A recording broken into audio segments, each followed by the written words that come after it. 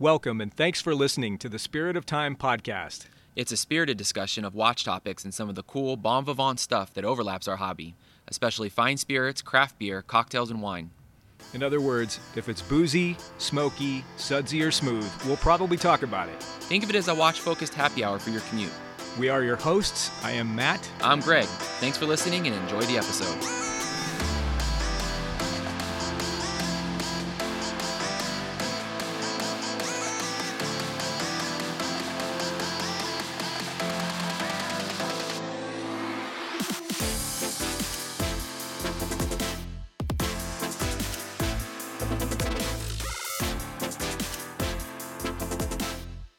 All right, welcome back, everybody. Thank you for joining us on the Spirit of Time podcast. I am again flying solo. This is the second time in a couple weeks.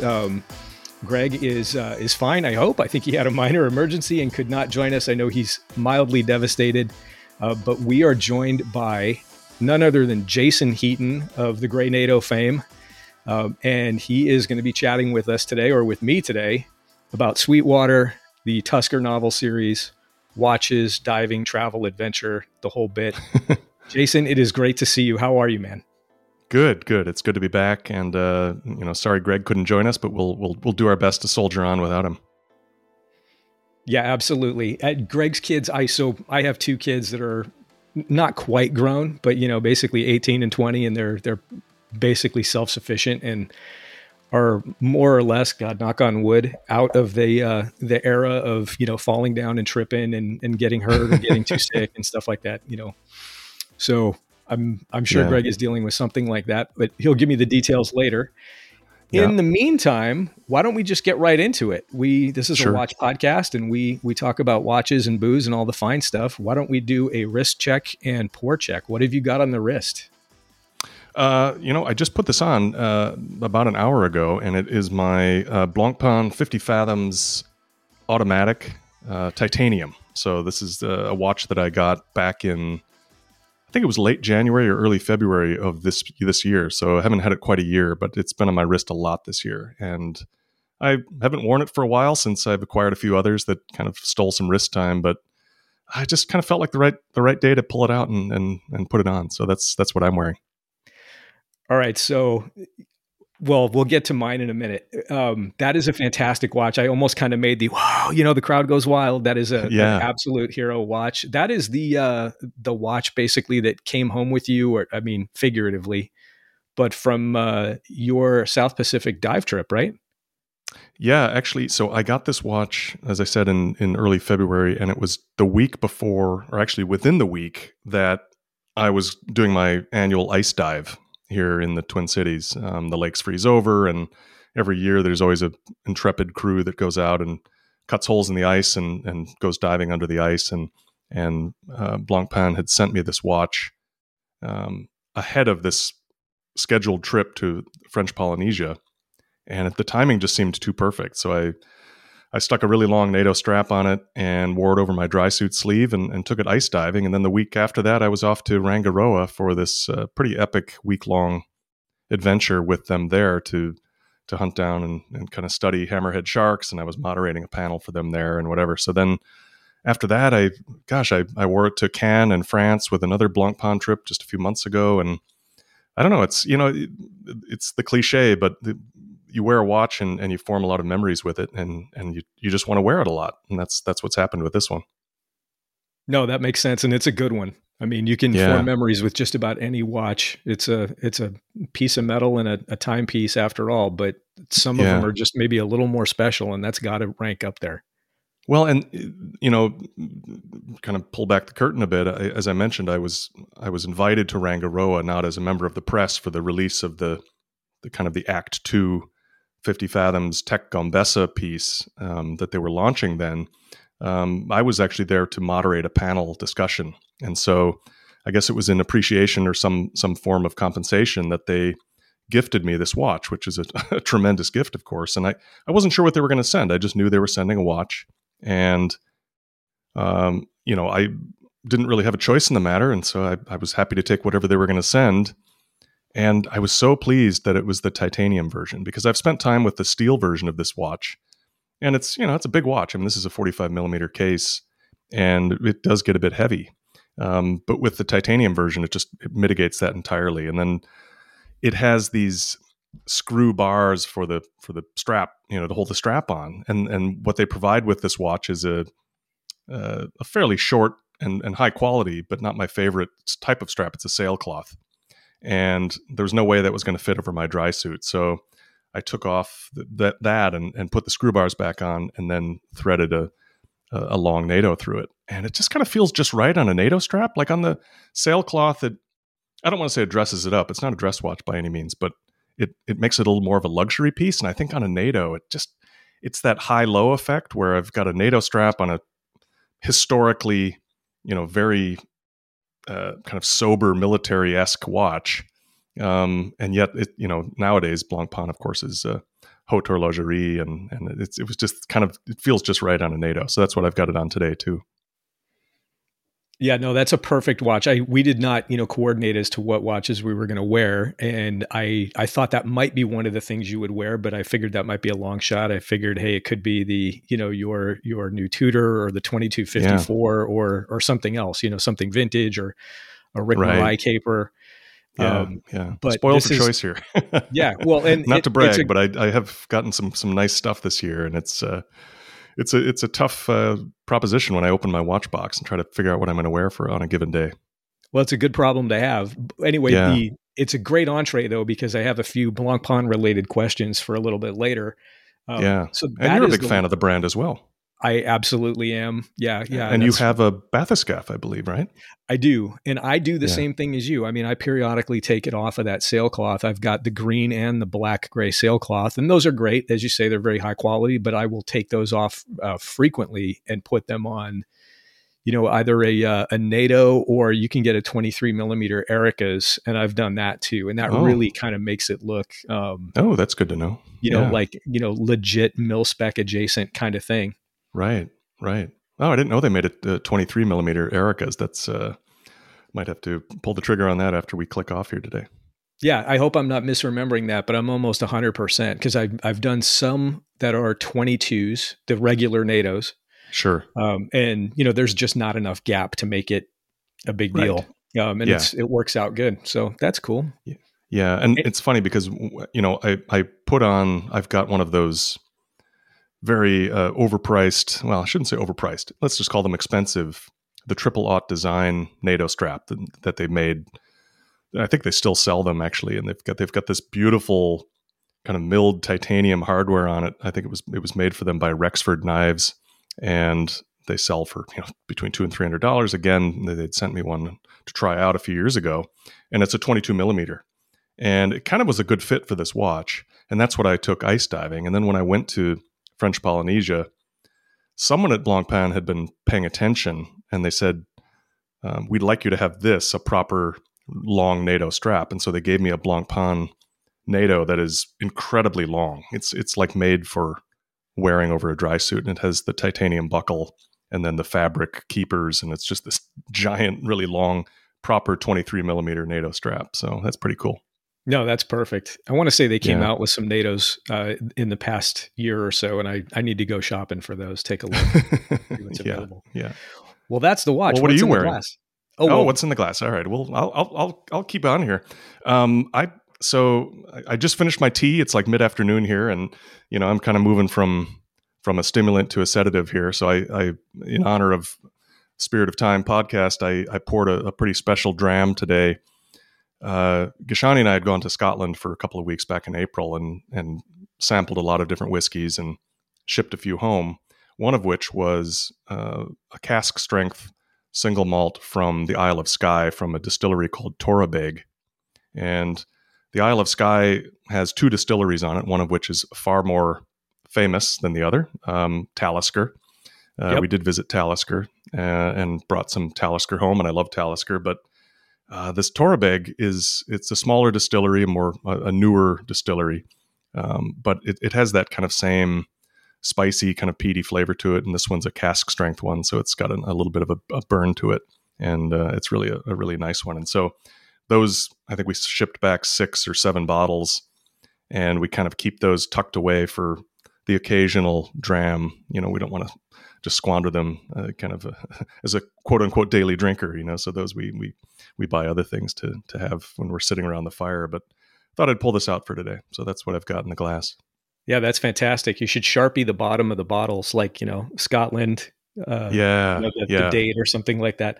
Yeah, that's cool. Definitely. Yeah. Well, I'll start in reverse order. I've got something in the glass that is kind of true to me. I mean, I'm a rum person, and this is what I've been on to lately. Now that I'm maybe a little bit more off of the tiki style cocktail, this is kind of the drink without a name. I posted something, on this, I think actually on the Slack channel. It's just a rum refresher, and it's about 50% club soda. Yeah. And the red that you see in there, to give it kind of a holiday spirit vibe, whatever. My wife makes this mocktail reduction, like maybe every other week. She makes a big batch of it, like, a quart. And it is a pan reduced, just a big mess of cranberry with a little bit of salt and some sugar. Oh my god! Squash those things up and reduce them in a lot of fresh squeezed lime, and it reduces into this syrup with the sugar. Yeah, that just goes in a jar, and then we use that as like something to kind of just spice up a sparkling water or something like that. It's bitter, it's sweet, it's got a little bit of the citrus sour note all at once, and then so that's what's in here. And then there's an ounce of Tusker appropriate Mount Gay Black Barrel is the rum. So that's nice. the spirit choice. And then it's actually, fairly warm. We have cold evenings here, like in the 40s or high 30s, but daytime's still about 70. So I've got some ice in here, and it's low ABV and very nice. Yeah. That's a good afternoon drink on a warm afternoon. That sounds tremendous. 100%. And it's that cranberry piece gives it the holiday thing. So that's what's in the glass. And on the wrist, this is something you've probably seen a lot of lately. Oh my goodness. There it is. Yeah. So, this is the Tudor FXD. I don't know if we have official nomenclature for it. I think they call it the FXD Black, but we refer to it around here as the FXD Navy or USN.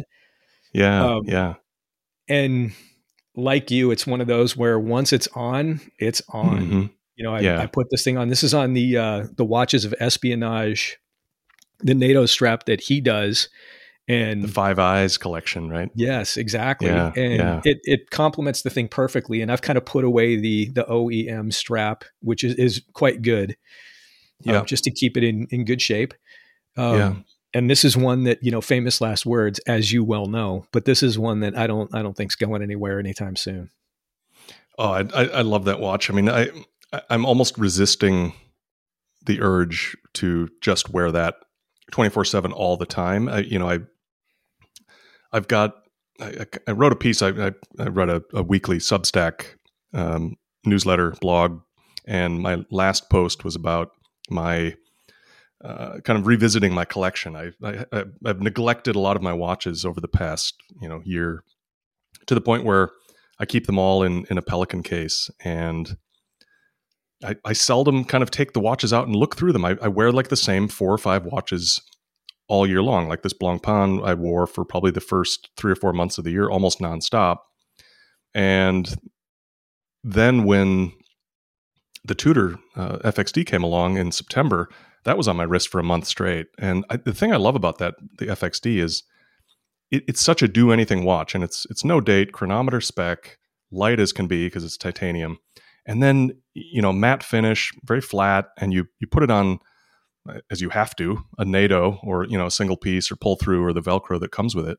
And it's like a perfect go anywhere, do anything watch. And I know that's a total cliche, but like I sleep in it, I wear it, I run in it now. I don't even bother to put my Garmin on anymore. It's such a perfect, comfortable watch that I feel flies under the radar enough that, next time I'm traveling, I wouldn't hesitate to kind of throw that thing on. You could even wear it on the inside of your wrist and be comfortable with it that way. So yeah, that's a great choice. Yeah, I love it. I made a point of, I was very fortunate to get it immediately, and was able to take it on a trip to Hawaii. And, this got in the water with me a lot on that trip. And just to be able to say, this has been swimming all over the different beaches on Kauai has been great. So Yeah. Does it bother you? This is a weird, and only those of us that are watch nerds will understand this, but does it bother you that to wear a strap that has hardware that is not the same metal as the case of the watch? Not It's, really. for me, it's I a little mean, bit of a niggling issue that I wear. Most of my NATOs have steel hardware, like 99% of them, and with the Watches of Espionage ones, they're wonderful straps, and I wear mine quite a bit, even on the Pelagos. But it's a titanium watch, and you've got this steel hardware, and it's like, like part of me wants to go to Prometheus Design Works and pick up one of their NATOs that has titanium hardware, just because, yeah, it doesn't really bother me. I think it would be different if the finish was radically different. Cause I mean, this is not as knocked down in terms of matte finish as the most of the watch head is, but I mean, it does kind of match the beveling. Yeah. And that's, once I hold this thing about 2 feet away from my face, it kind of looks the same. It would be different. True. Like That's if true. if it was blacked out, or if it was like Right. gold or chrome finish or something like that. That's true. Yeah. So I'm good with it. Yeah. Well, anyhow, let's cut to the chase, because I know you're on a hard out, and I would like to talk, if you don't mind. I mean, I have a list of a couple of quick, like, rapid fire questions, and just to kind of get your brain warmed up, and then we'll get right into it. Sure. You are wearing an awesome watch, and again, I said I had some Blancpain content lined up here. So here's my first question: just if you could only have one absolute legend vintage dive watch, the Explorer dial, Big Crown sub, or Blancpain 50 Fathoms US Navy issue from like the 60s. Which do you pick? Oh boy. Wow. I'm really glad you narrowed it down to two. Of those two, because I mean, they're those two. I'm going to go with the sub. Interesting. I'm going to go with the Rolex. A Big Crown sub. I mean, vintage subs are just something so special. Not that the Blancpains aren't, but the Blancpains, they have a wider bezel. They wear slightly smaller.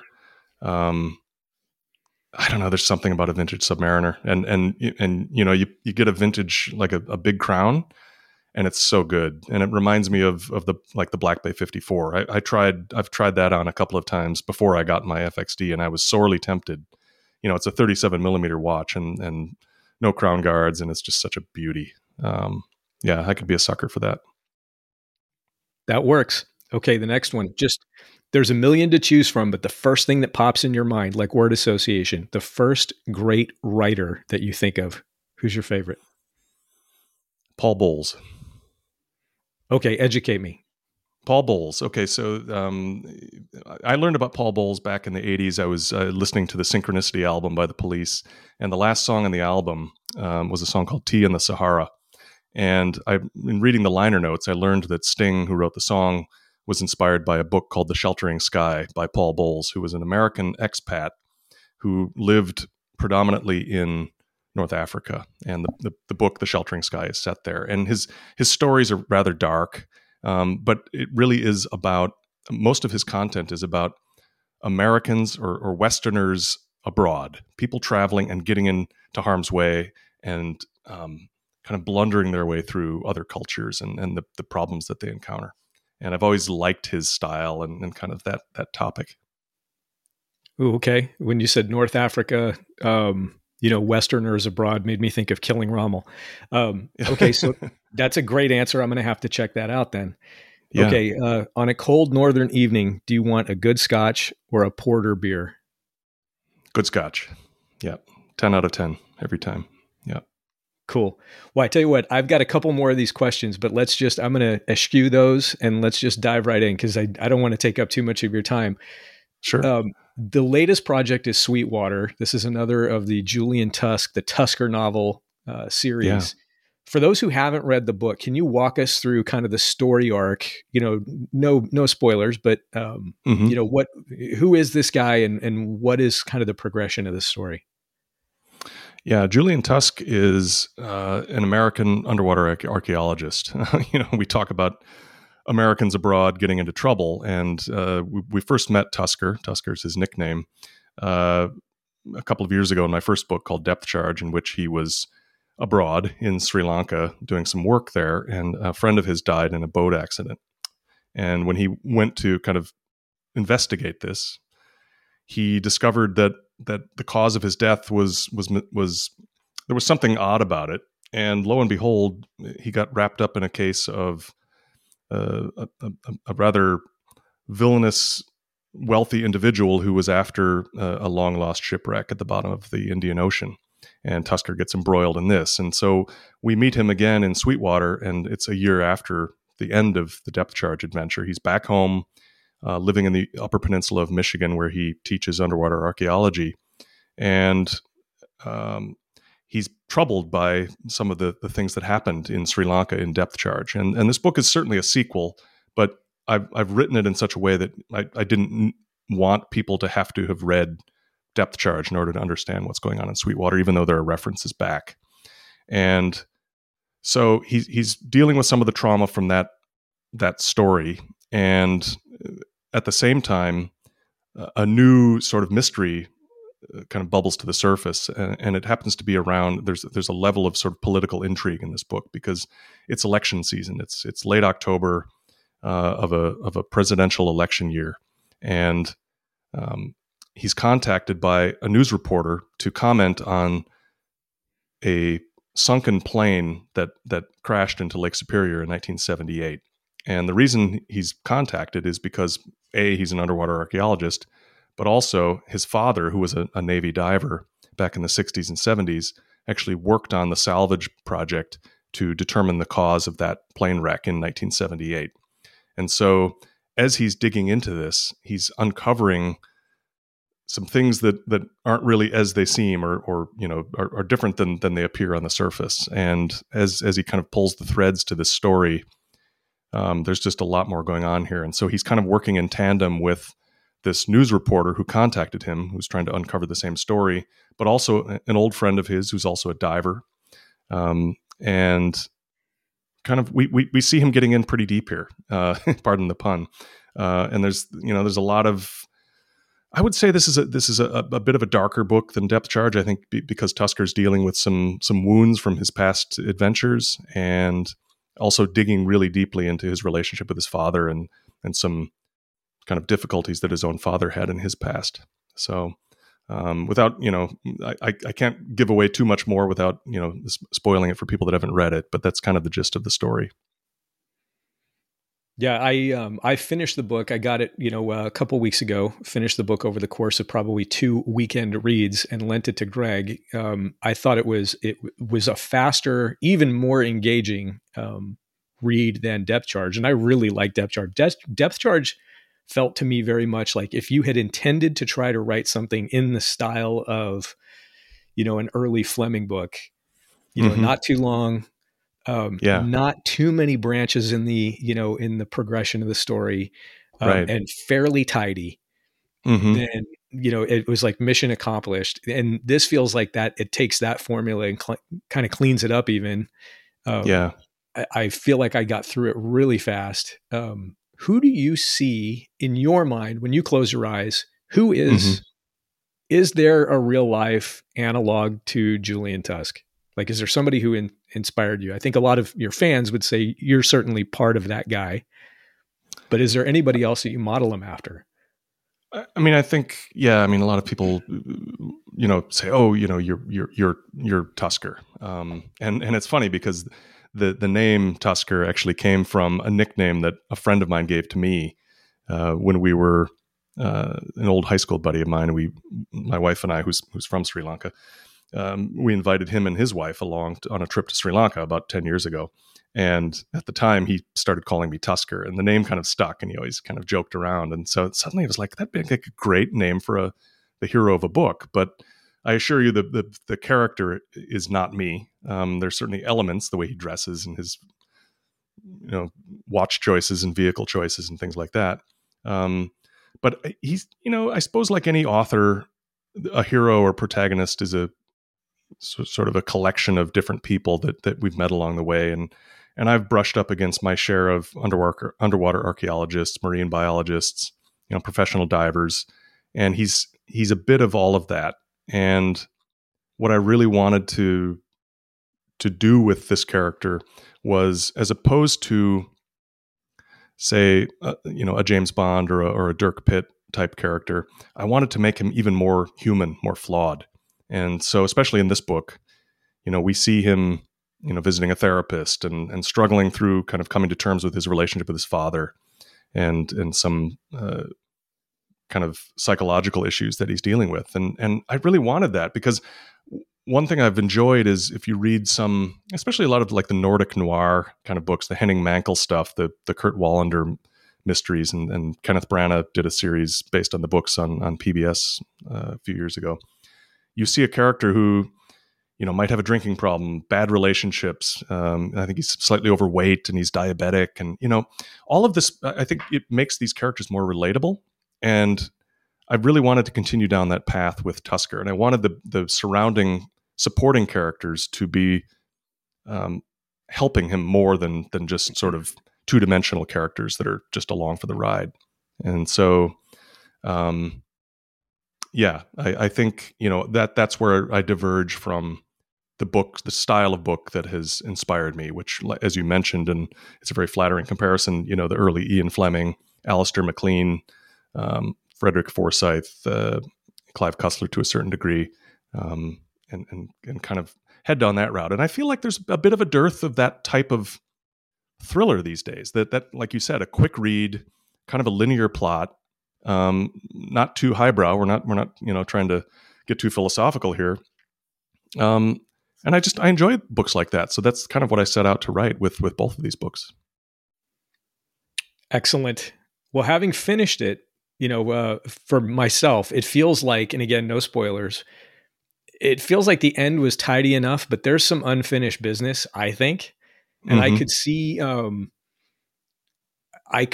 there being a completely new story or, something that picks up essentially right after, as opposed to, as you said, this book is a follow-on from the previous story, but you don't necessarily need to have read the first one. It feels to me like the sequel or the next installment, assuming there is another installment, could easily pick right up like the day after.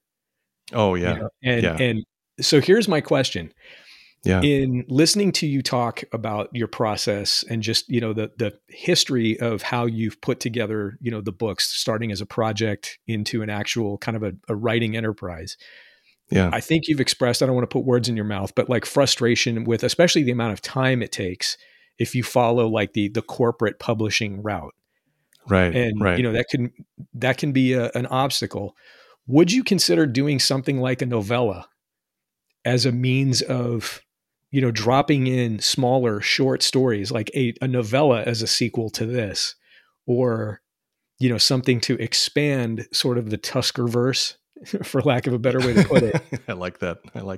But, something that could be produced in, basically in 1 year or, 8 or 10 months and have it out. If you're self-publishing, is that something that you could do or would you consider? I mean, it's a great idea. And I think I've toyed with the idea of taking that even a step further. And it's very tempting to do like serialized fiction, short fiction, where, as I mentioned, I've got this Swimproof Substack weekly blog that I do, and for subscribers. And I thought, what a neat outlet for that to put out a weekly chapter that moves a story forward every week. And so the people that are subscribing, they can just they wait a week and they get the next chapter, and the story moves forward that way. I loved that idea. It feels old fashioned. It feels like what they used to do in magazines or in radio hour, things like that. I was going to say, like 1930s radio, but on the internet. Yeah, and I could even do audio.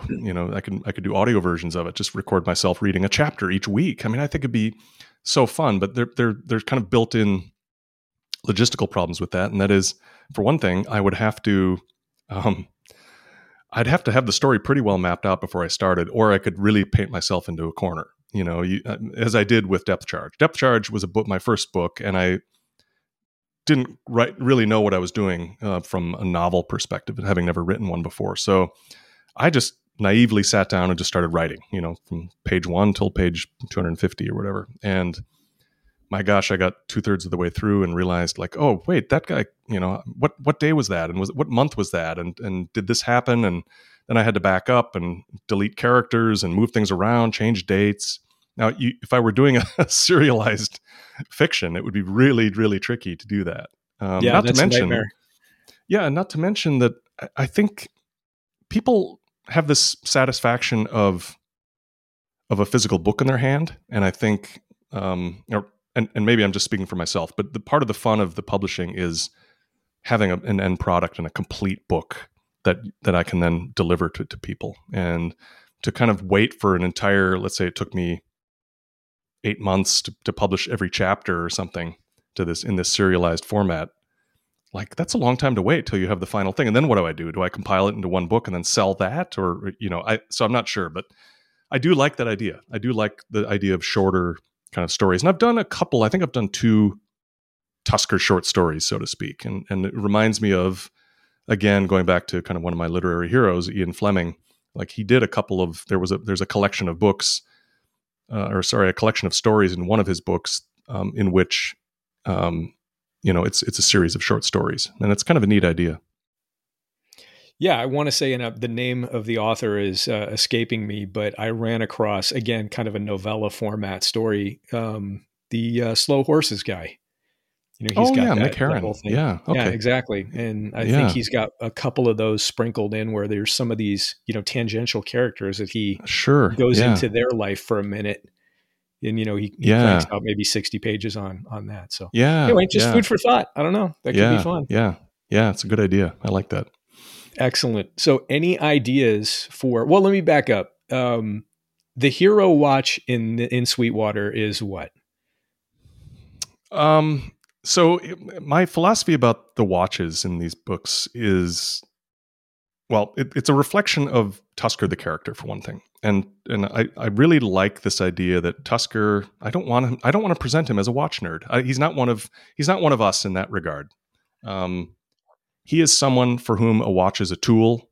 The first watch that he was wearing when we met him in Depth Charge was his father's watch, an Aquastar Benthos, that he lost at the end. That might be a bit of a spoiler for people that haven't read that book, but and I had this idea that what if, because a large part of my audience are watch enthusiasts, it's a fun way to introduce a new watch in each book if something happens to the watch from the previous book, whether it's destroyed or lost or stolen or something. So, and it's a little bit of a challenge for me to come up with new ways to shed these watches, one to the next. So in this book, he starts out with a watch that was given to him by his love interest in the first book as a memento. And so he's wearing that through much of this, through almost the entire book. And, I'll just say, because a lot of people have read Depth Charge, so they'll know that it was a Pepsi bezeled Seiko. And I'm not going to give it away, but something happens to that watch, and he ends up with a different one at the end. And he sold it to me. Yeah. Well, now, wouldn't that be something if Tusker was on the forums like selling watches? I think that would be a real buzzkill, I think, for this story. But I also deliberately didn't want to name specific references. I was talking to somebody recently about this idea of like sprinkling in product details or details about specific items, a la Ian Fleming, where you're talking about the driving lights on a car or the pair of shoes he's wearing or whatever it might be, a jacket or something, without laying it on too thick, because then it starts to come across like a marketing arrangement. I don't know if you're familiar with Randy Wayne White's books, the Doc Ford series of mysteries, and it's quite good. I recommend them, especially the early ones. Again, a maritime, I believe he's a marine biologist living in Florida, and he also gets kind of swept up in these adventures.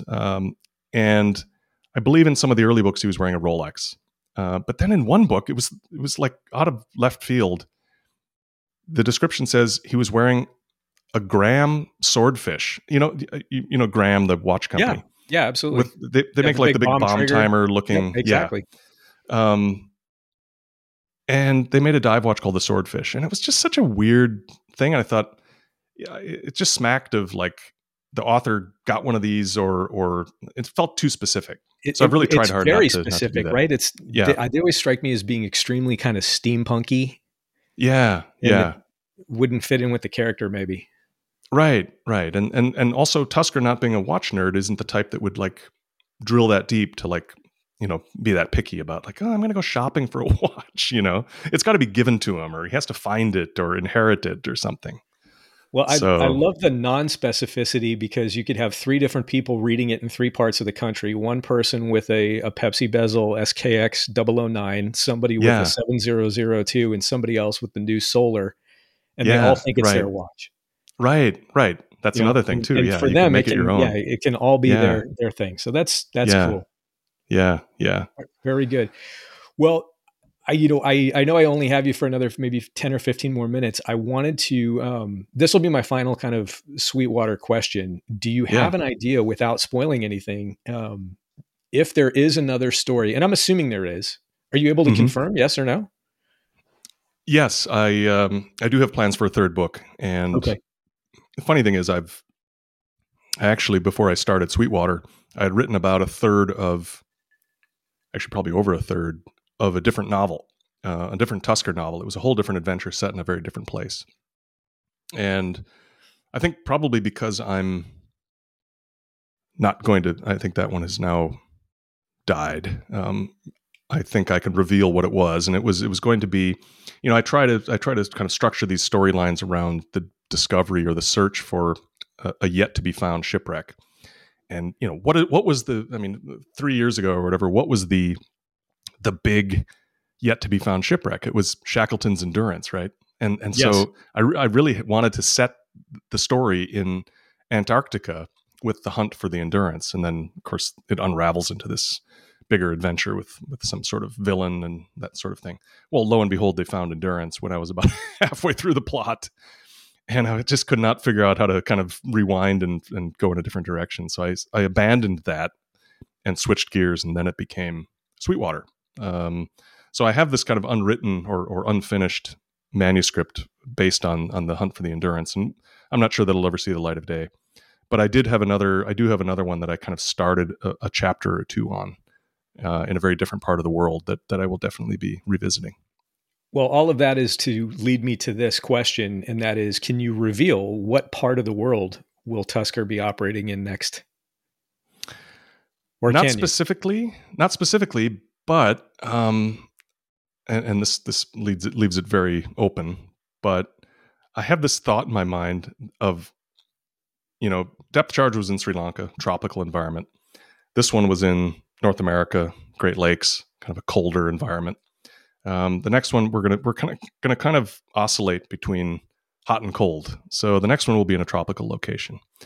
And my other thing, the other kind of problematic part of an Antarctica theme was it's very cost prohibitive for, a novelist, who's selling his own books out of his dining room to justify spending, $10,000, $15,000, $20,000 to go do research into Antarctica, like for my book. So I need to be able to pick a place that I can probably get to and really kind of dig in and look around and get some local intel and kind of the lay of the land, because I think that's really important to know the place that you're writing about. So it'll be a place that I can actually go and investigate. Yeah, I can imagine you'd need a pretty massive logistical support train to be diving, to be in Antarctica, let alone to start diving there. Yeah, and I've had a couple of people, one of whom we've had on the Grey NATO, Becky Kagan-Schott, who leads trips to Antarctica, and she said, "Oh, you should come to Antarctica with me next year," because she leads these trips. And it was tempting for about 10 seconds to looked at the cost, and it was $17,000 or something. And I just I don't know. That's a pretty healthy tax write off for a novelist, but we'll see. I don't think I can swing that. Unless I sell something or a couple of watches, but who knows? Yeah, well, probably not a lot of good opportunities for cocktails and other stuff to do in Antarctica either. So I would steer clear of that. Stay to the tropical locales. Exactly. Yeah. Right. Yeah. I'll leave a rum drink with cranberry. 100%. Yeah. Right. I can recommend 10 out of 10 would recommend. Yeah. All All right, so let's put a pin in the book Yeah. and circle back on. I kind of alluded to the fact that you're wearing the Blancpain. I'm a huge fan of that brand. I think you are as well. I've got a big stack of the letters du Brassus Yeah. here, on my kind of my credenza here. Do you think Blancpain is going to release a new variant of the 50 Fathoms for regular production? Obviously, they made a big deal this year. There is the Tech Watch, which is amazing to me. That is the first real leap forward in like applicable technology that makes sense, that to my knowledge nobody else has done. So it was a great watch. They did the gold watch. To me that's one of those things that's like really cool. Like, the angels sing and all that stuff. But I mean, it's expensive. It's a bummer. I'm never going to have one of those. Do you think it's time that they refreshed the mainstream core offering? I think so. I think I would not be surprised, and I do not have any insider info on this, but I do think we will see a steel version of that Act 3 50 Fathoms, kind of the 70th anniversary piece. I would be surprised if they don't take that formula and do something. Maybe it'll be another limited edition, but considerably more affordable than the gold bronze one that they came out with. But having interviewed Mark Hayek on TGN a little while ago, we briefly asked about the future of kind of their dive watch development. And of course, in 5 years, it's going to be the 75th anniversary of the 50 Fathoms. I mean, come on, that's even a bigger anniversary in my mind. Sure. But he said, oh no, this next year is not going to be about dive watches. I mean, he pretty much said that. So I'm not sure what that means. I mean, that doesn't mean they won't spin off a version of something that they've released, but I can't see them coming up with something all new this year. I think they need to take a break from their dive watch shenanigans for a while. Well, I won't say from your lips to God's ears, because I hope you're wrong. I think you may very well be right if the man himself came out and said it. I had hoped, with the Swatch collab, right? The colorful kind of Act 2 to the Moon Swatch, but the Blancpain caper there. It seemed like they did such a good job doing a 1-for-1 with the Moonwatch, in terms of the actual physical dimensions. It seemed likely that they would do the same thing with whatever they picked for the Blancpain collaboration. And that thing is 42.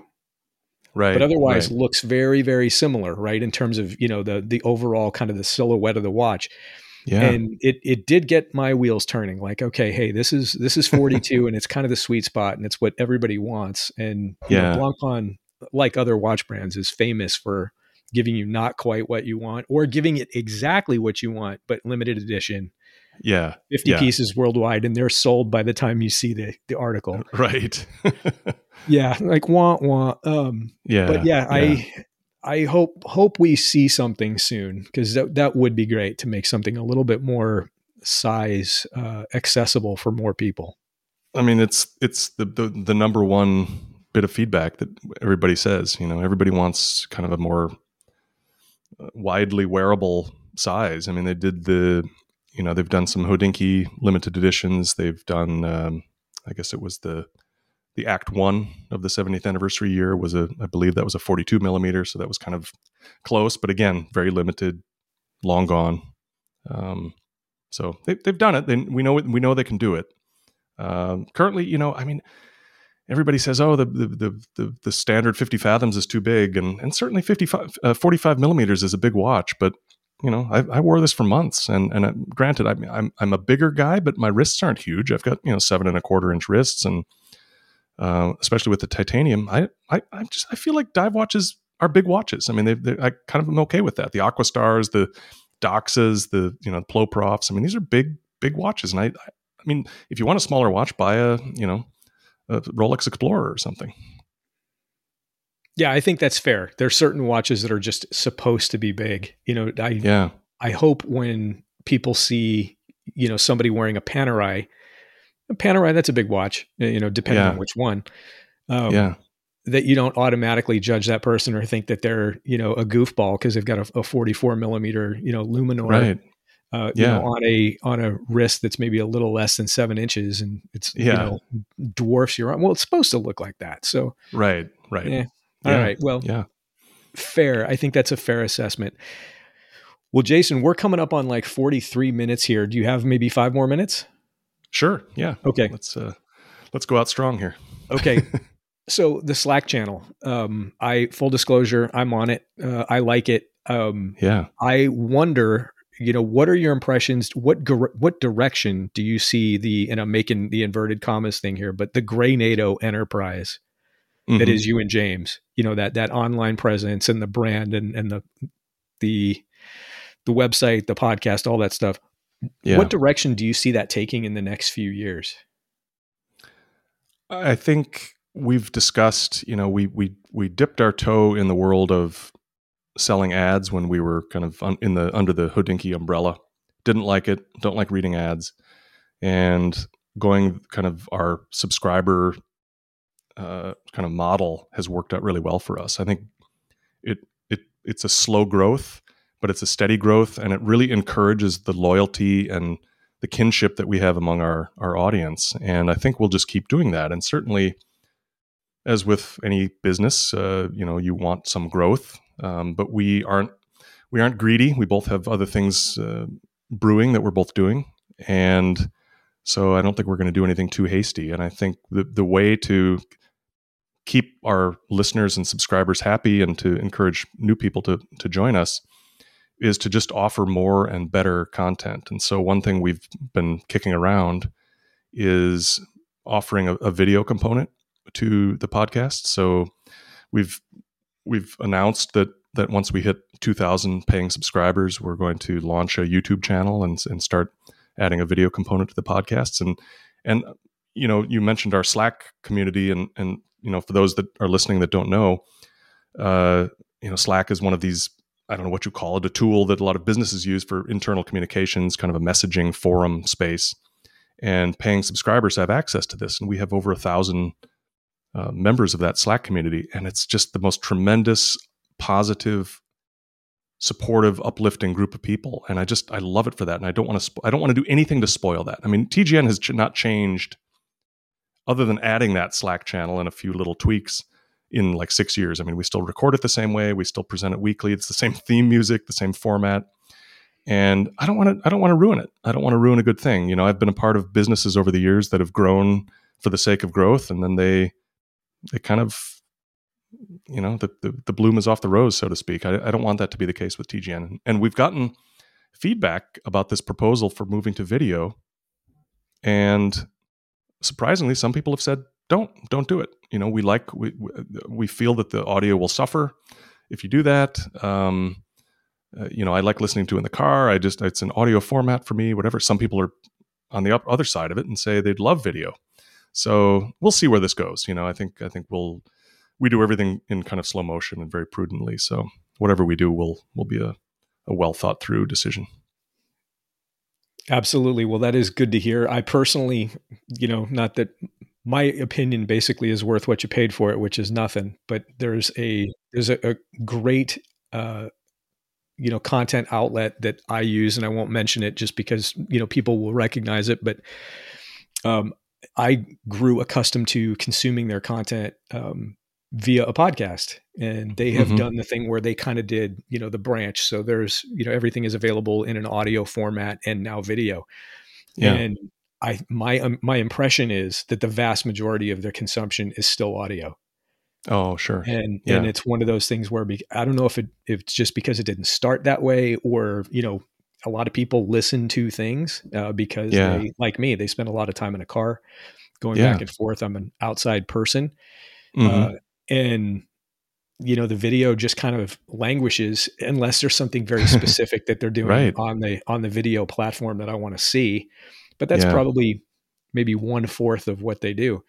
So the people who say, hey, don't do it, there's that I can almost see some validity to that. But if you keep it like this and just, have it be, I think you're not going to be in a position where you're investing too much, where it becomes, like you're a slave to the video content part of it and constantly doing stuff. Cause I know other people who do that on channels. Oh yeah. The channel is their master. Yeah. And the production value has to be high, and they have a producer and a videographer and lighting and a set and that sort of thing. I think if we do it, it will be done in a very incremental way. It'll be basically adding a camera and a decent light to what we're already doing. And so hopefully it won't change much other than the fact that I have to up my office game or comb my hair every now and then, what little I have. So we'll see where it goes. Well, very good. As I said, I am a member on that Slack channel. I think it's very much worth the input in terms of, the small price that you have to pay to get access to it. I've met a number of people here in Southern California that I probably would not have met, and they're outside of my collector group, but are now, people that I communicate with and kind of in the spirit of time fold. And it's very cool. Yeah. Well, we appreciate your support and whether or not, your subscription is great, but also just your support over the years and your contributions and your feedback has always been greatly appreciated. We consider you one of the loyal old guard of TGN. So that's great. Thanks very much. That actually means a lot. I appreciate it. Jason, we're literally about to tip over the 50-minute mark. So let's go ahead and put a pin in it until next time. I really appreciate you coming on. I'm sorry. I know Greg will be, gutted to have missed this opportunity to chat with you, but maybe because there's that hard out, this worked out just as well in terms of keeping it streamlined. Yeah. Well, I appreciate your having me on and all the best to Greg. And I hope the emergency wasn't unmanageable and that we'll catch up again sometime soon. So Thanks so much for having me. Absolutely. I was going to say, I still haven't heard anything from him. I've been monitoring my phone. I'm hoping that he's okay. Greg, we hope you're okay. Yeah. Very good. Well, Jason, this has been a lot of fun. Cheers to you. I'm going to hold up the glass. This will be the last sip. Indeed. Salute.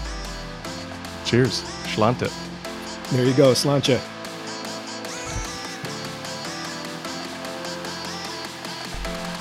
We hope you enjoyed the episode. Don't forget to rate us on your podcast platform of choice. It really does help. You can find us on Instagram at Spirit of Time Podcast and contact us at spiritoftimepodcast@gmail.com. As always, please drink responsibly. Thanks again for listening. We'll see you next time.